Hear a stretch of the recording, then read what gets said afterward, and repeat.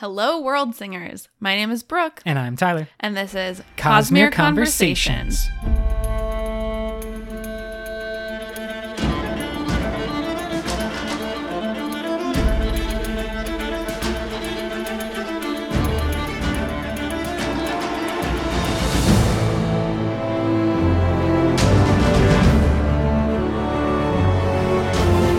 Welcome back, everyone. We are here again, continuing our novella series. I am so excited about this one. Yeah, we have a fantastic series. If you have just dropped in, make sure to go back a couple of episodes and listen to us talk about some of the short stories and novellas.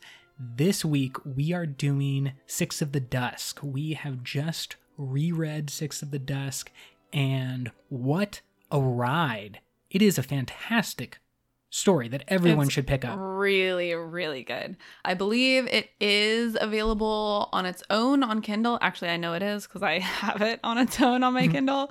Or if you have the Arcanum, it's in there as well. And the Arcanum actually begins with some very interesting notes from Chris, the Cosmere scholar, and we'll talk about those in a minute, but just know that there is a slight difference in introduction to the story in Arcanum Unbounded. I think what is so interesting about Six of the Dusk is that this started on Brandon's podcast. It was a writing assignment and brainstorming session among, I think, the 4 different authors that are on his podcast, and they kind of brainstormed this idea for Brandon to work on, and then he slowly turned it into a Cosmere story as well. And what a Cosmere story it is. We talked a lot last time about how Cosmere significant Emperor's Soul is. I think that this story is another one that is very Cosmere significant. But I would also say that it can easily slip by a lot of people's attention. So if you have not read Six of the Dusk, or you're just brand new here, this is #all spoilers. We are going to completely destroy this book and all of our thoughts about it. If you haven't read it 100%, read it. That's your warning. Here we go. I want to start with the question of kind of where in the Cosmere is this story taking place? Background, Brooke. Hit me with it. Well, the planet that it's on is called First of the Sun. You'll see they have a naming convention here. And First of the Sun, it is the first planet away from the sun in this system. And it's considered a minor shard world. What would be the major distinction there? Minor versus major shard world. What Brandon had to say about this was, quote, "There is inherent investiture in every world created, but you aren't going to find Mistborn on a world like that. But what you would find is there are magic aspects to this setting. Spren could exist in a world like that, but they would be minor Spren. You wouldn't find Syl, but you would find something like Life Spren," end quote. And this is, again, just how the Cosmere interacts and is interwoven. The stories are so tight because we're talking about Six of the Dusk, but this is mimicked on other Cosmere planets. And that's what is so cool about these overall stories is you can always find little things to demonstrate how the worlds are interacted when you have this bigger Cosmere vision. And I think something unique that we're only just starting to get a peek at, but I think there's a lot more coming, is the different shades and the different gradients that exist in the Cosmere, where I feel like for typical fantasy or sci-fi universes, a lot of things are very cut and dry. So you may have a lot of colors, but it's red, blue, things that are very easily distinguished. You have things that are good, things that are bad, things that are magic, things that are not magic. Whereas Brandon is setting up this Cosmere with a lot of shades of gray, where you have shards. Shards can be splintered. Shards can be broken. You can have pieces of magic, things that are slightly magic, things that are really magic. And this like gradation of things is going to continue. We're going to talk about this more in relation to this story as well. For example, the planet itself seems to exist or operate more strongly in the cognitive realm than many other planets that we've seen. It's kind of similar to Cell in some ways, where geography is very important and the Earth itself is a significant force. And that's shown in a bunch of different ways. For example, the kind of stars of the show in many ways, or the main magical coolness, are the aviar, are the birds that seem to grant magical abilities to their owners. You also have the night moths, which hunt by tracking cognitive signals. And we have this continued example of how the whole planet, every single aspect, is like deeply intertwined with the cognitive realm. Yeah, we haven't seen anything quite like this anywhere else. Like, even the humans, they can just cognitively communicate with like other animals on the islands. And the emphasis over and over again is that like this world very much operates where it's normal for like, oh, plants have a mental signature. You can like hear them. They like create this mental signature that broadcasts to other beings and things around them. And that's something that's really interesting and unique to this planet. You mentioned it's similar to Cell. Do you want to just briefly say why? And we'll dive in a little bit more later. Yeah, we'll dive in later. But Cell, the planet, is becoming cognizant, right? Yeah, sentient. Like it is a creature unto itself as its entirety. And we have speculated last week, we speculated that could be because of the way Odium destroyed the shards of that planet and like everything got jumbled into the cognitive realm. Yeah, no, I think we know that for sure. They're like squished in the cognitive realm, and so the planet is like becoming self-aware. Yeah, and I don't have a full understanding of why that is in its totality. I don't think we completely know what is going on, but that is kind of my connection, is that something similar is going on this planet, where we know the biggest island on this archipelago is a huge and important center, and the reason why this story is so Cosmere significant. We have the island of Patji. Brooke, what's going on that island of Patji? That's basically the whole story and like the mystery that is evoked in this story.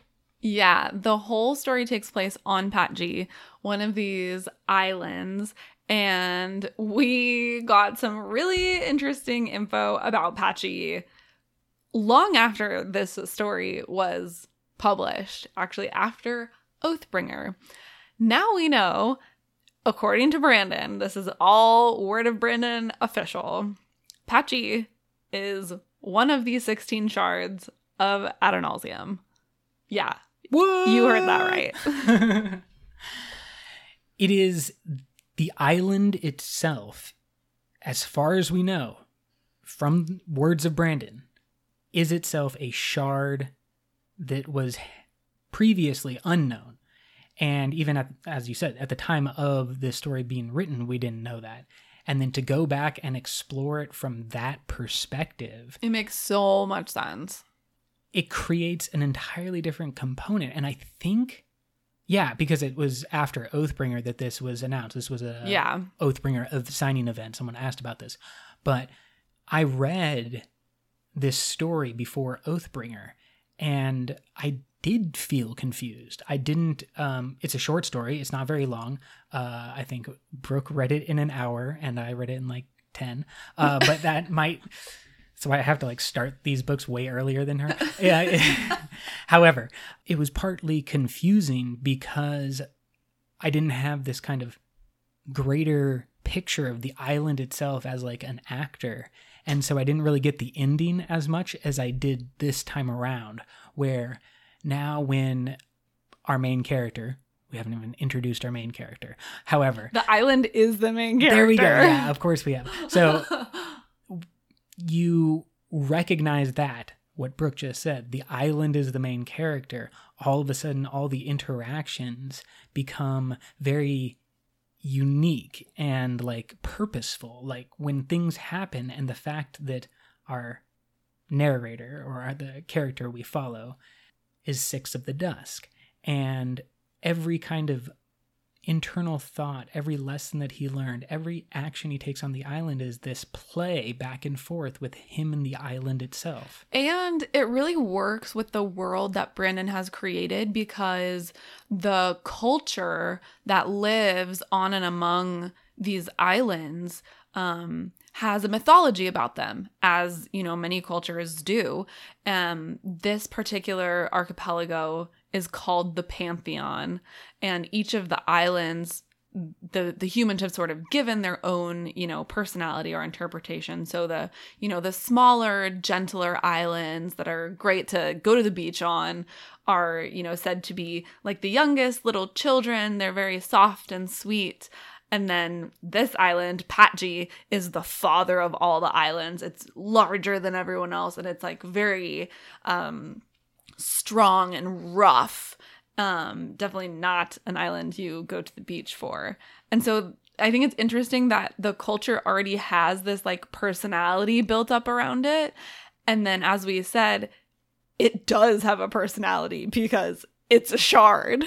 So it's existing in the physical realm as the island. That's what my main takeaway is from this word of Brandon, that the island itself is kind of either part of the island or the entirety of the island is the shard, and then is obviously bringing that huge connection to the cognitive realm and the spiritual realm, which is why at the very center of the island and at the climax of this short story, we discover that there's also a literal source on the island called Patji's Eye, which is a lake inside of a caldera, an exploded mountaintop, and then the little remains.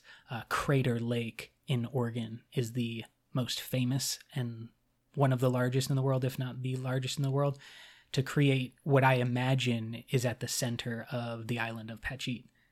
Yeah, and I don't know exactly what Brandon said about whether or not this is a shard pool. He kind of didn't answer yes or no. He just said that Patji's Eye is a natural manifestation of magic, but it's not quite as big as some of the other shard pools that we've seen. So I'm not sure exactly, like if you could travel through it or not.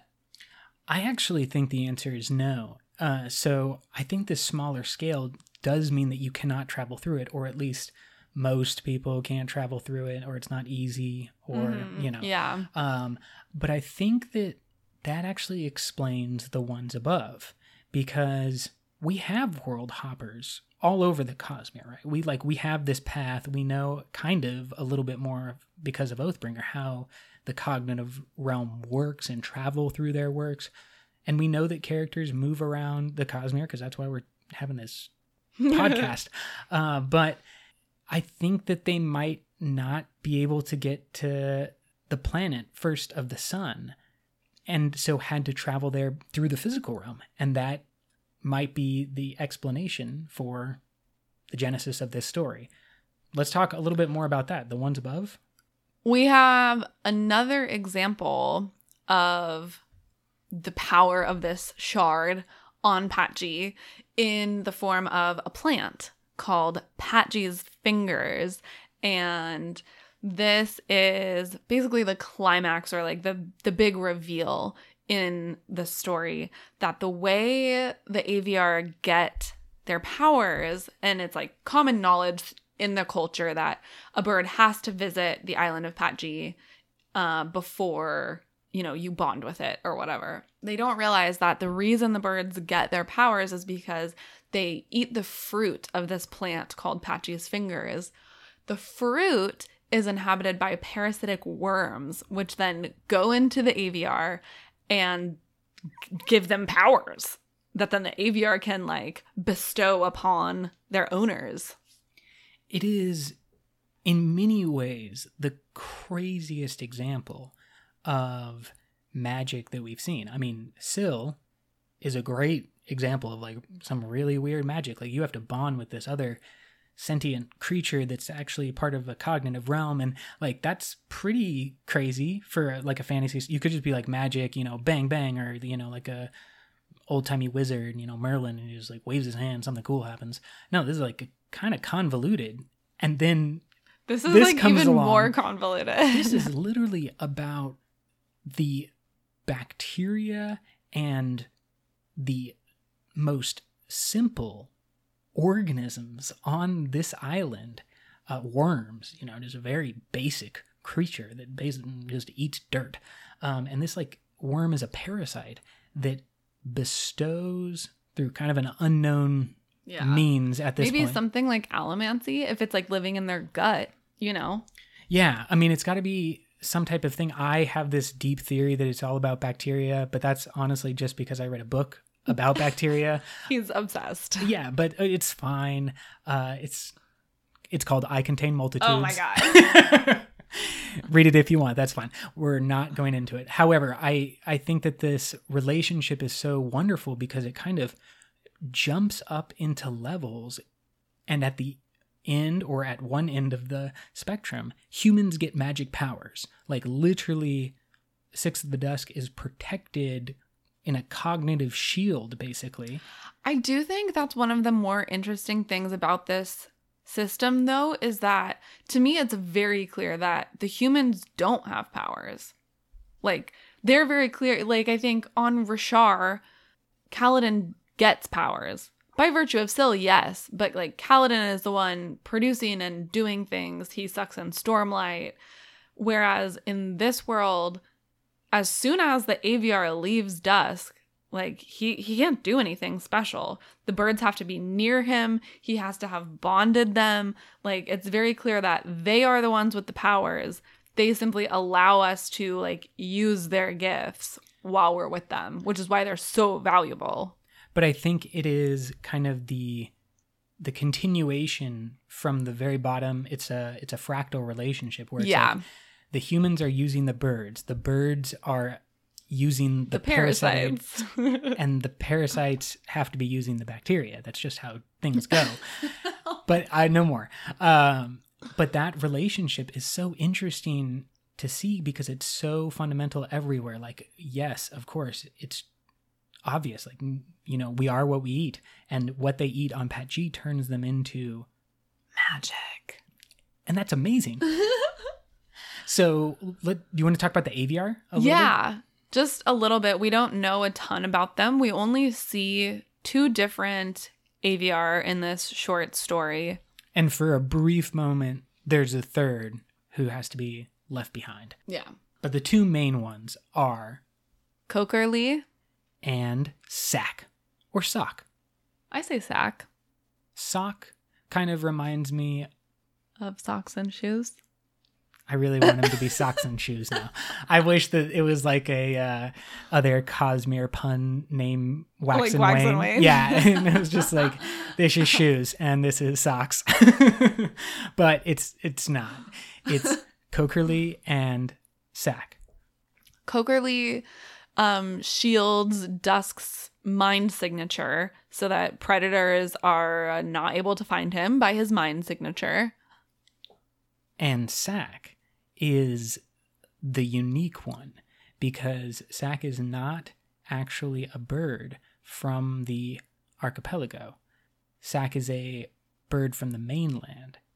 Traditionally, these birds do not have magic powers and do not bestow gifts. However, when Six of the Dusk brought this bird as a youngling to the island of Patji, he took him to the caldera where Patji's fingers are, and the bird ate from the plant and the fruit, and now has an incredibly unique gift to bestow upon Six of the Dusk, and that is to show visions of how Dusk may die, and like a glimpse of his possible future, by like showing his corpse all mutilated or broken or stung by ants or something like that, whatever happens. And then this obviously goes terribly wrong in the story at some points, but it's such a cool power, right? I mean, it's very useful, especially when, like Dusk, you live and are traversing an incredibly dangerous place. And I think this does get into a little bit of like the what does Dusk bring to the equation? Because as you said, yes, the birds are the ones that are kind of bestowing the magic powers. But to bond with the birds and to raise the birds, and we don't know if the birds can exist in a different way. We know the humans are probably going to try based on the conversation of this story, but we don't know if they can live in a different way. The way that Pat G has trained the humans, or like weeded out the humans to only people like Six of the Dusk, the trappers, only they can know all the secrets, only they can have a relationship close enough with like these two birds that one is an outsider and manifests these powers. Like that's a unique thing that Dusk brought to the equation. And I just want to give like hand off to super cautious, almost like a deranged Boy Scout, Six of the Dusk. Well, and I think on a simpler level, he mentions in the story that like when he first started receiving the visions from Sack, he just tried to avoid every place that he saw a vision of his corpse. And then eventually he realized he couldn't do that. You know, that wasn't going to serve him. And so he simply used them as sort of guideposts so that he would know, like, okay, I need to be a little bit more careful in this area. And so he still goes into those places. And I just thought that was an interesting take on it. Like, clearly it's not just the bird. Like, he still has to use his own, whatever, woodman skills.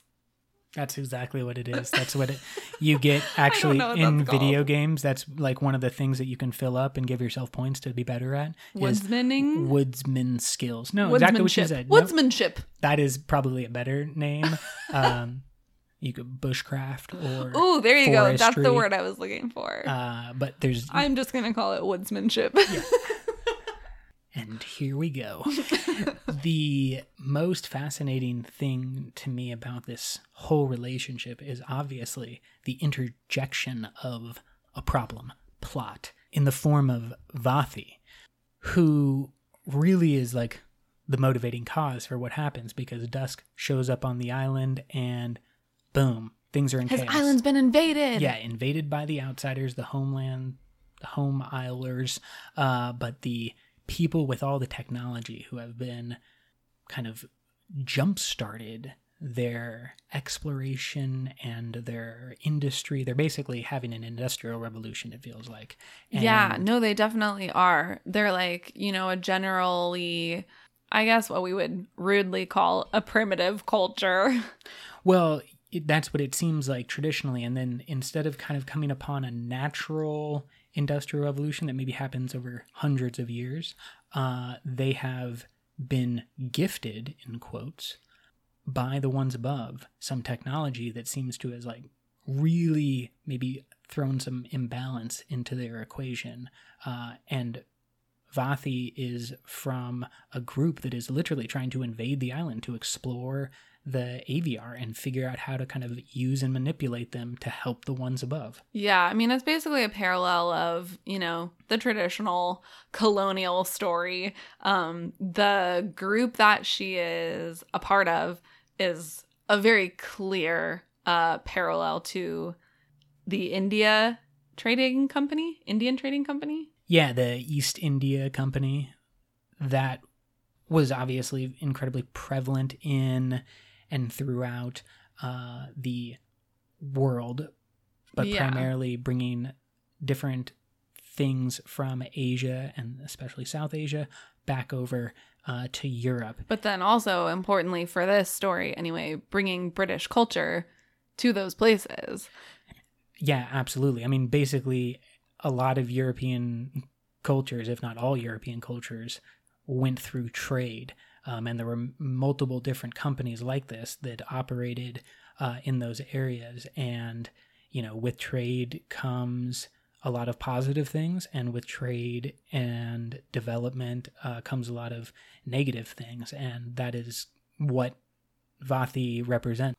So it's super incredible that Vathi is able to, one, find Dusk's safe house to begin with, and then she keeps up with him as they run across this island.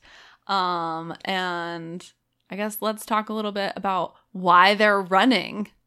What is the main conflict of the story? Well, Vathi's company has shown up and built this gigantic encampment on the other side of the island, and they have a machine called Gift, but we don't think it's a gift. That's in quotes. That is going to go off and kind of attack or locate the AVR through the cognitive realm. I don't know exactly what the purpose of them, but just to help them find the AVR. And Six of the Dusk knows that it's going to be the end of the island and it's going to be really terrible. And boom, they're off running through the jungle in what is just an incredible, heart-pounding story that just gets more mysterious and more thrilling as it goes on. Yeah. It's a non-stop book. I mean, it's really incredibly written.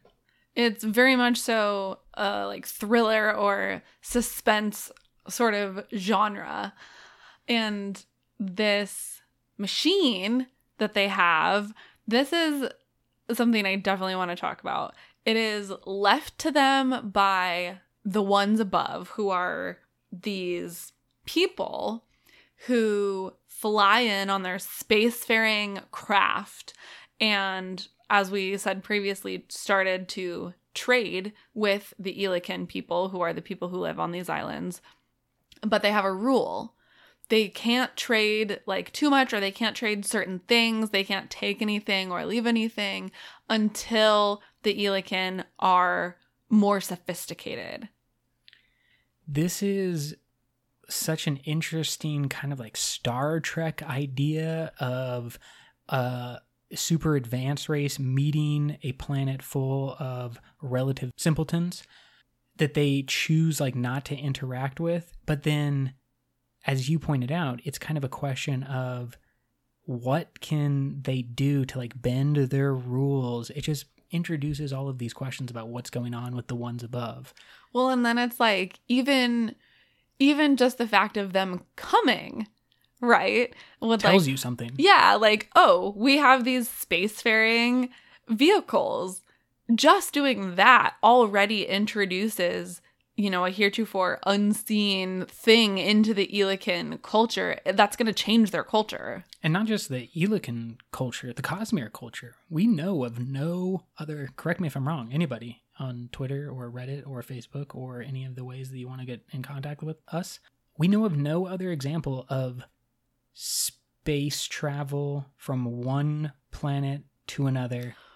Well, I do think this story is far down the timeline. I think it is Mistborn, people. Yeah, I think it's Mistborn so Era 4. That's the speculation. Soft words of Brandon. He has said that the direction he is hoping to go is a spacefaring Mistborn civilization in a couple of series, which we've already seen the beginnings of with the flying. Yeah, the flying machines. So just imagine that out on our world. How long did it take to get from the first flying machine? I'll throw in a couple of secrets. Late 1800s to early 1900s, up to our boys, the Wright brothers. But it was also going around, the rest of the world too. However, this is a launching point for our own civilization, where within 6 decades from flight, we're on the moon. 6 or 7 decades, depending on how you want to count. We're on the moon, and we have things that are going to Mars, and we have literally just the other day, this is not a joke, this week, satellites were shot into space that are going to beam the internet planet-wide. That's what's going on right now. And we're only 100 plus years out from the first example of flight. And that's where Mistborn is right now. We've seen the beginning of their flight. So like less than 100 years, and with magic, probably less than that. Like it could easily be in 50 years' time, Mistborn has basic, low Scadrial orbit technology. And how much longer until, what if Scadrial is in the same... I don't think it could be in the same system, obviously, because we know they're in different systems. Yeah. But if it's the closest, like, cluster to one another, where this star and this star are actually pretty close, and the Mistborn people point at it, and they're just like, let's go to that one, the closest. Ooh, we should look at the star chart that's in the Arcanum. There's a star chart, but I don't know. It's not a real star chart. Exactly. But still, it could give us some clues. Okay, diving deep into the Arcanum Unbounded, we have taken a peek at the star chart, which is a stylized and not accurate. It's more like an astrological chart, sort of. Yeah, a little bit. It has the, the goddesses, like, drawn on the stars. It's not scientific. Yes, and it's also a two-dimensional map that is representing three-dimensional space. However, having said that, Scadrial and First of the Sun do seem to be at least kind of an easy journey between the two. I mean, we don't know. You for can sure. draw a straight line between them on the map. Yeah.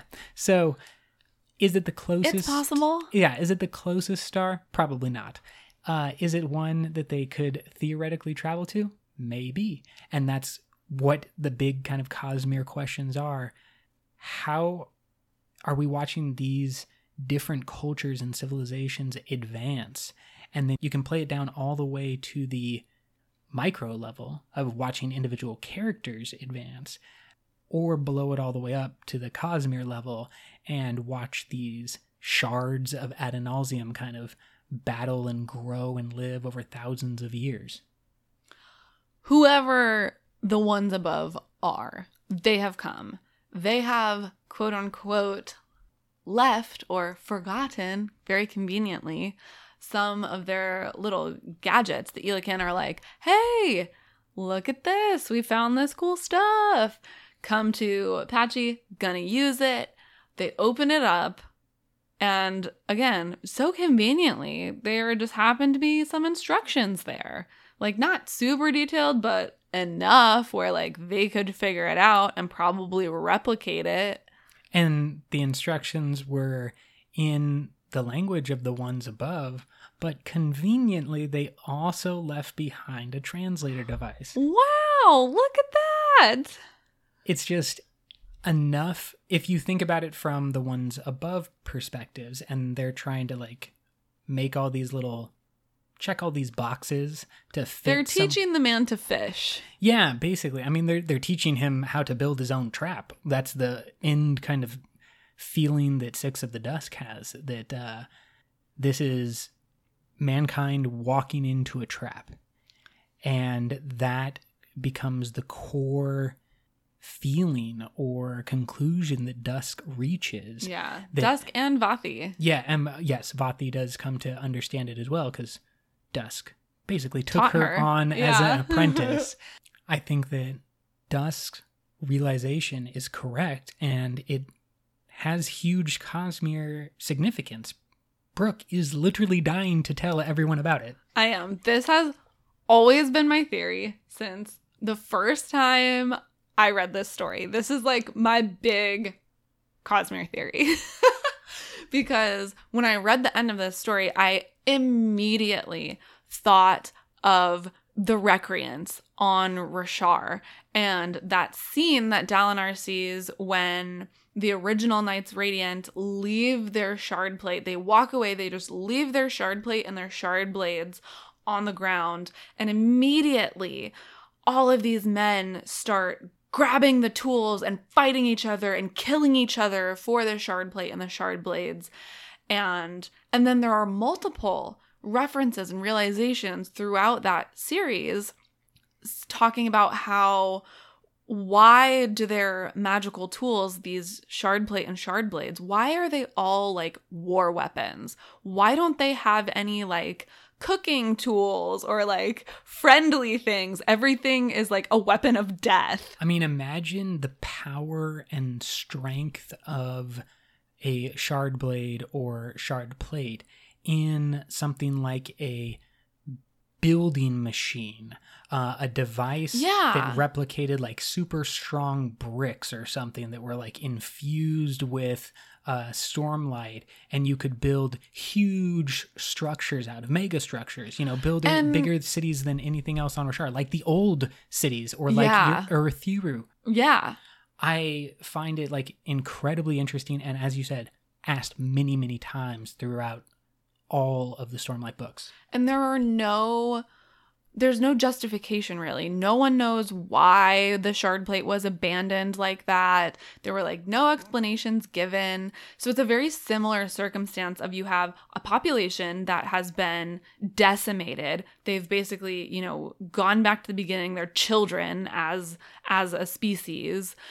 And then you've given them these very powerful tools, like just conveniently left them there lying around. And then the people are sort of forced to like grapple with and use these tools that they don't really understand. They can't replicate, nothing like that. And so I thought this was just a really interesting parallel to that story. And I think it tells us how we should be reading that story on Roshar. It is a brilliant connection to Roshar, and I think that it brings into question, maybe, I don't know, but maybe the Rosharian system has created the ones above. Again, just wild speculation, but like it may not be Scadrial, but maybe Roshar. Maybe something happened in the past with part of Ashen that they had a spacefaring race. We know that they were able to jump. That's true. Physically jump from one planet to another in the system. Maybe this is like a lost tribe situation that like from Ashen, they were the explorers that went out, and half the group was like, we're going to jump over to that planet. And half the group was like, we going out, peace. I don't know if I totally think that they're like that connected, but I think that's a good call. I'm just saying they probably come from one of the systems, and I want to try to spread the love. It could be any of the systems right now. Okay. Maybe the Taldane people somehow channel their sun's energy into super awesome solar panels, and they're flying around now. We don't know. That would definitely be what Taldane should like really focus on. Bring in some of that sand. Yeah, they could have some really good solar power. Well, so think of like sand become, you heat it up, it becomes glass. So you could have solar powered glass. I'm baffled why this doesn't exist all around the planet. You know what? Actually, I'm so glad you said that, because now that I'm thinking about it, the sand on Taldane is similar to the Aviar, where it's not actually the sand that has the investiture. Yeah, it's like a bacterial coating. Yes, that's right. That comes after the sand is eaten by the big monsters. Yeah. Yeah, and they like poop it out with the bacteria coating. That's such a good connection. I did not make that connection until right now. We've done it again, Thank you, folks. Yes. I love that connection was made, and also that you can go reading these stories like quite detailed. We've read and talked about like White Sand and other books multiple times, and you still catch details of connections, and that is definitely something that, well, that's why we created the podcast, folks. It's true. Do you want to talk a little bit more about Patchy and everything that we've learned about Patchy in the Cosmere? Yes, because there's so much, and it's so exciting. Since the revelation that Patchy is more than meets the eye and a shard of Adonalsium, of course, everybody wants to know about Patchy. I mean, this is equivalent to honor. This is equivalent to odium. This is equivalent to harmony, or before that, ruin and preservation. Like, this is a shard of Adonalsium, one of, if not the most powerful thing in the Cosmere that we know of. It is the island of Patchy. What do we know about this? Mainly coming from words of Brandon. We know from Brandon that Patchy is related to autonomy. He didn't actually say if it is autonomy or not. It could be a different shard that is just like on the same side as autonomy in this like cosmic war that's happening. As I was reading it, I was also thinking it could be a shard of something like survival or something like shard. that. Yeah, and people in the like Cosmere community have been saying survival shard to indicate the shard that Brandon said is, quote, just trying to hide and survive. But he's been very clear that that shard is not the shard of survival. But I felt like this one kind of could be, because it's creating this, you know, very adverse environment that people have to learn how to survive in. And of course, that's what Dusk realizes, is that this trap that's being set by the ones above is exactly what he has been trained for. That Pat G has prepared him for. Yes, Pat G has trained all the trappers and all the people that can survive there. If you can survive me, you can survive them. And it's such an interesting idea, because I think Pat G is the quote-unquote survival shard. I think this because related to autonomy, but not quite autonomy, to me says something that is maybe created by the destruction that autonomy called. Like, we keep saying odium is the big bad, but we also know that autonomy is kind of there. So maybe autonomy destroyed something, helping hand in devotion and dominion, maybe.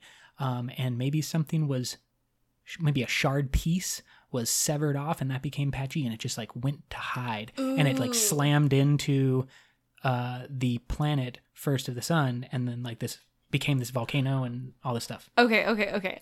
I love that. Super interesting. But that then also ties into the other things we know about Pat G from the letter that's in one of the Oathbringer epigraphs. Tell me all about it.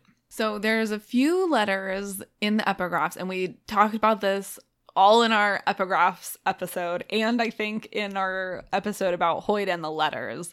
But just to briefly recap, there is a specific letter written from who we don't know who to Hoid.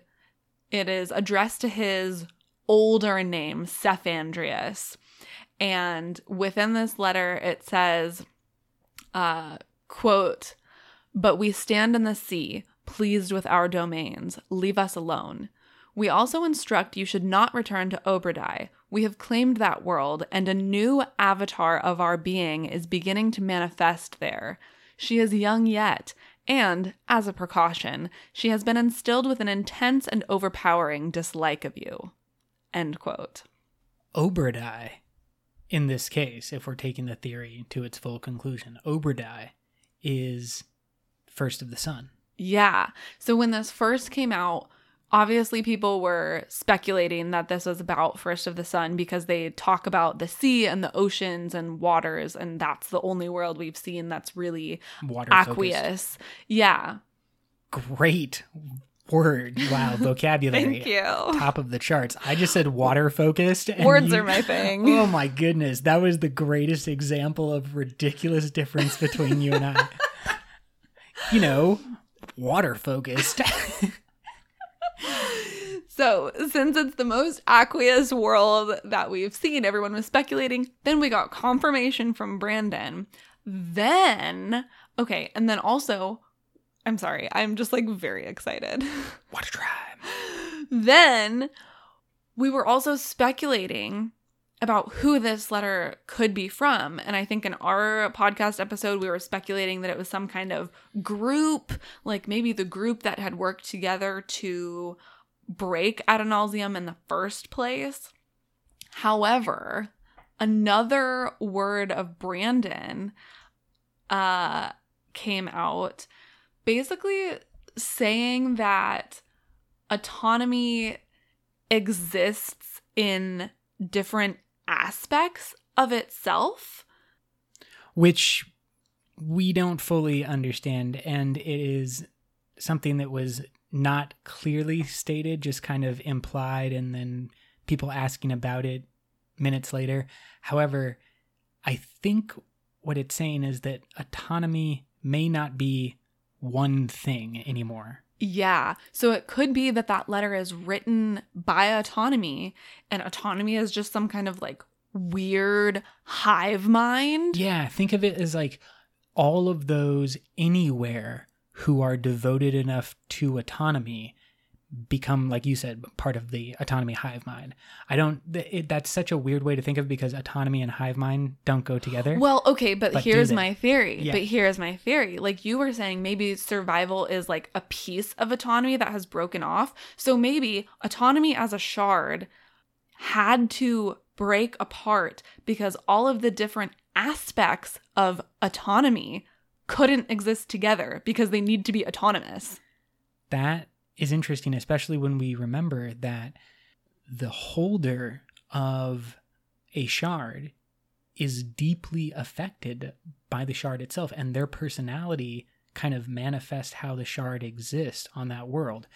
One like autonomy would be incredibly conflicted, maybe, of how to truly be autonomous. Yeah, how do you be autonomous when you are connected to this shard that is connected to a planet that is like connected to a bunch of other things? And so this idea that like in order to fix a basic programming flaw, like two things cannot exist simultaneously. You ran up against like the cognitive realm and the physical realm, and like one had to give. It just like broke off a piece of itself, and that became Pat G. Yeah, so I'm wondering if autonomy is like fractured, sort of. I'm thinking of it as like a broken mirror where all of these different facets of autonomy like think of themselves as separate things. Like autonomy has multiple personality disorder. Oh, wow. That would be a shattered shard. One that's not broken or destroyed, yeah, but it's one just that's like fractured. Yes. Oh. And but then on some level, it knows it's all one thing because it's writing this letter saying we, like all of us together, fractured pieces of autonomy. I love the deep speculation. That also implies that there could be shards of autonomy on multiple planets. So right now we've been operating under the assumption of like, well, if autonomy is on Taldane, it can't be anywhere else. But it always has seemed weird that all of these things kind of have autonomy-like stuff going on. Yeah, and it's always like, that's not possible because it can only be in one place. Yeah, we're so used to the shards being planet-focused, but we also know that Odium has jumped around multiple times. So it's a flaw in our perspective. We're reading these books where the shards basically right now haven't moved around a whole bunch. I think that we can't say any examples outside of something like Ruin and Preservation becoming one, but they didn't move outside of the Scadrian system, but they can, and Odium has, and maybe autonomy has too, in kind of this fractured way that you're saying. It's so exciting. Because I really do think it explains all the foreshadowing that's going on with the red mist around Scadrial that Harmony's holding back, and why he can't focus all the time on Wax. He's got other things going on, and basically we think that all the planets have got these things going on, and that's why the stories are happening, because it's an interesting time in the Cosmere. But I think that Pat G is at the center of the answer. Like, you can't have the answer without understanding what Pat G is. But I don't know what the answer is, because I don't know what Pat G is. I'm just talking about it, but I don't have an answer. I'm sorry if you were waiting. Yeah, it'll be interesting to see what happens and like what develops with Pat G, as well as with Cell, like we were talking about earlier. Like, what does it actually mean when a physical planet is imbued with the power of a shard? It kind of brings up this question of like, it's weird, I know. However, we know that Ruin and Preservation, that power, can shift a planet's orbit. So we know that a shard can like change its own orbit, maybe completely break apart the planet, maybe bring a planet together. I think that there is a question that at least could be asked, I guess, of what if the planets are capable of really choosing the path that they want to go down? Not necessarily like through the physical realm, not like actually like shifting planets, but the kind of, if the planet has become sentient? Can the planet want something and then make all of the things on the planet do that thing? Oh. Like go to war or something like that with another Well, I would planet. think they wouldn't be able to do that, but they could change all of the circumstances of life, right? Yeah, like, exactly. If the planet decided to like stop producing food, Boom. you would get a war. Yeah, you would get, mass chaos. So like, what if the planet Cell, I'm just trying to spread the love again. I want everyone to possibly be able to be the ones above. Here's how Cell does it. Cell, the planet, becomes sentient and then recognizes another thing like itself in the Cosmere, in the universe, and then crafts the society to become the ones above. That's my theory of how Cell could be the ones above.